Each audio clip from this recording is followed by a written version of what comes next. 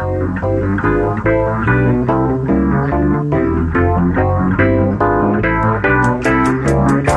have no intention of fighting Russia. We want to send an unmistakable message that the United States, together with our allies, will defend every inch of NATO territory. And with that, everybody else was screwed. Starting with Ukraine, obviously.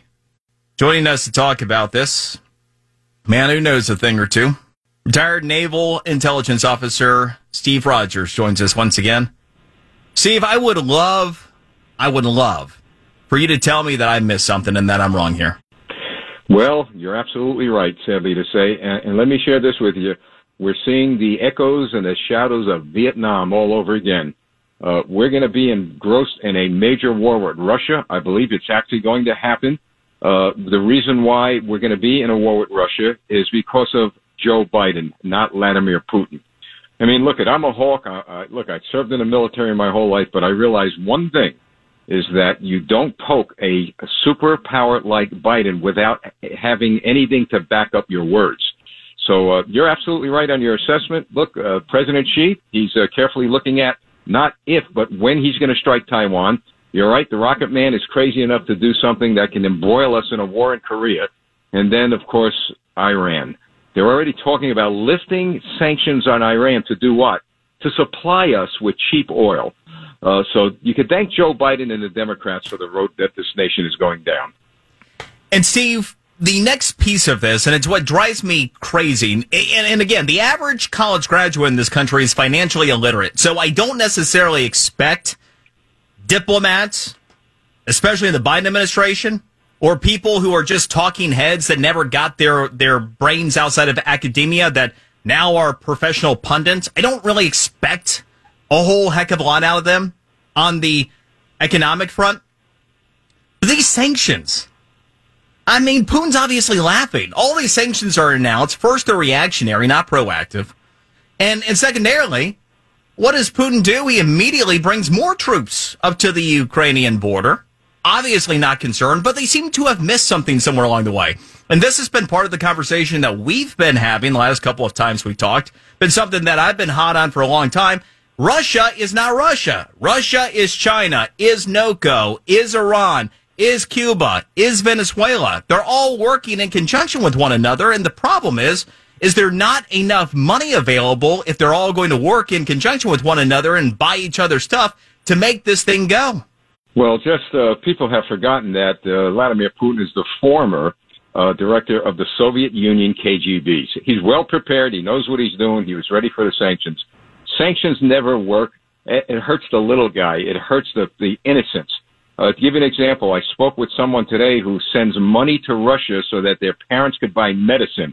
They went to the bank, and guess what? For some reason, the SWIFT process is either down or not working. These poor people can't get money to get medicine because of not Vladimir Putin, Joe Biden. The fact of the matter is that we don't belong in Ukraine. It's none of our business. We're tired in this country of being the police officers of the world. Let NATO deal with it. You know, NATO's always talking about, we'll be there for you when the time comes to fight, America. Whose blood has been shed on every piece of real estate on this planet? American blood. So the fact of the matter is the new Cold War is going to become hot, and we're in serious, serious trouble. What do you think happens from here? Well, they're going to. Here's what I believe is going to happen. Putin's not. He's not fooling around. There's going to be a full-scale invasion. Biden has already made it clear American troops are not going to fight in Ukraine. I don't trust Biden, but here's my worry. With American troops now in Poland and other Baltic states on those borders, somebody is going to misfire. And no pun intended. These always happen. These wars happen when there's a mistake. There's going to be something that's going to go wrong and drag us into a long and bloody war. With Russia, that's when President Xi takes action, on and on and on. I just hope it doesn't happen. And for the young people, for the young people that have been taking a ride for a long time, all right, they've never had to fight a war that we saw in Vietnam, et cetera, et cetera. I'm concerned about them. Get ready for a draft, guys.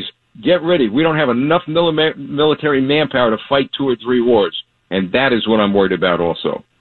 Well, and herein lies the point about what comes next. I mean, strategically, We already know China was ready to move on Taiwan. The Olympics kind of created a little buffer there. China would strategically be inclined to engage about the time that Russia's doing what they're doing with Ukraine, right? Oh, absolutely. Keep in mind that Russia is giving China a gift. President Xi some time ago pretty much told us you better not even dare think about addressing our internal issues with Taiwan. Look at this past month, 59, 60 Chinese communist jet fighters are pretty close to Taiwan. They've got their fleet out there now, so they're ready. And by the way, the Chinese Communist Party have been running drills of land invasions on their own land. They're practicing, and they're getting ready. So the question is, what do we do when that happens? Well, we don't have the manpower. We don't have the ability now to do that. And keep in mind, if in fact Joe Biden ratchets up the sanctions against Russia, get ready for an attack on us. Not a military attack as you would see in the past, but electromagnetic waves EMP through EMP, hitting our infrastructure, taking down our every piece of electronic infrastructure in this country. That's something we've never had. I don't believe we're prepared for it. I think Joe Biden has really done a lot of damage to our country, and this is the nail, as far as I'm concerned, in the coffin of the Democrat Party and the Biden administration. We've got to. I mean, November can't come quick enough. And I hear you there, but even then, we still got to live with this guy as president for close to another 3 years. And I mean, that scares the crap out of me regularly, not just on these issues, but I mean, even preceding our southern border. I mean, it's a tough road to hoe. Well, think about our northern border. Now we've got a dictator north of us, and that's a whole nother subject. And one day maybe I could talk to you about that. We've got a guy north of us who literally turned his country overnight into almost a communist country. And we've got problems on our borders. Hey, you bring up a good point. Instead of Joe Biden worrying about the Russian-Ukrainian border, worry about our southern border, our northern border. Put America first, if you will.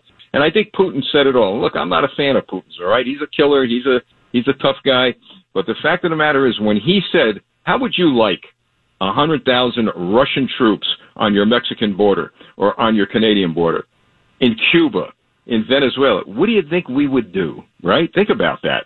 He brought up a good point. So he's trying to, in his word, defend the integrity of his country. Whether he's lying or not, it's his business, not ours. All right, Steve. I guess there's no happy talk to be had here, but I appreciate the insight. Well, the happy thing is this, and I would like to end with this. I believe in the power of prayer. God is still alive and well, so let's keep our eyes on him in these very difficult times. And to that I say amen. Appreciate it, Steve. Amen. You're welcome. All right. That is retired Naval Intelligence Officer Steve Rogers.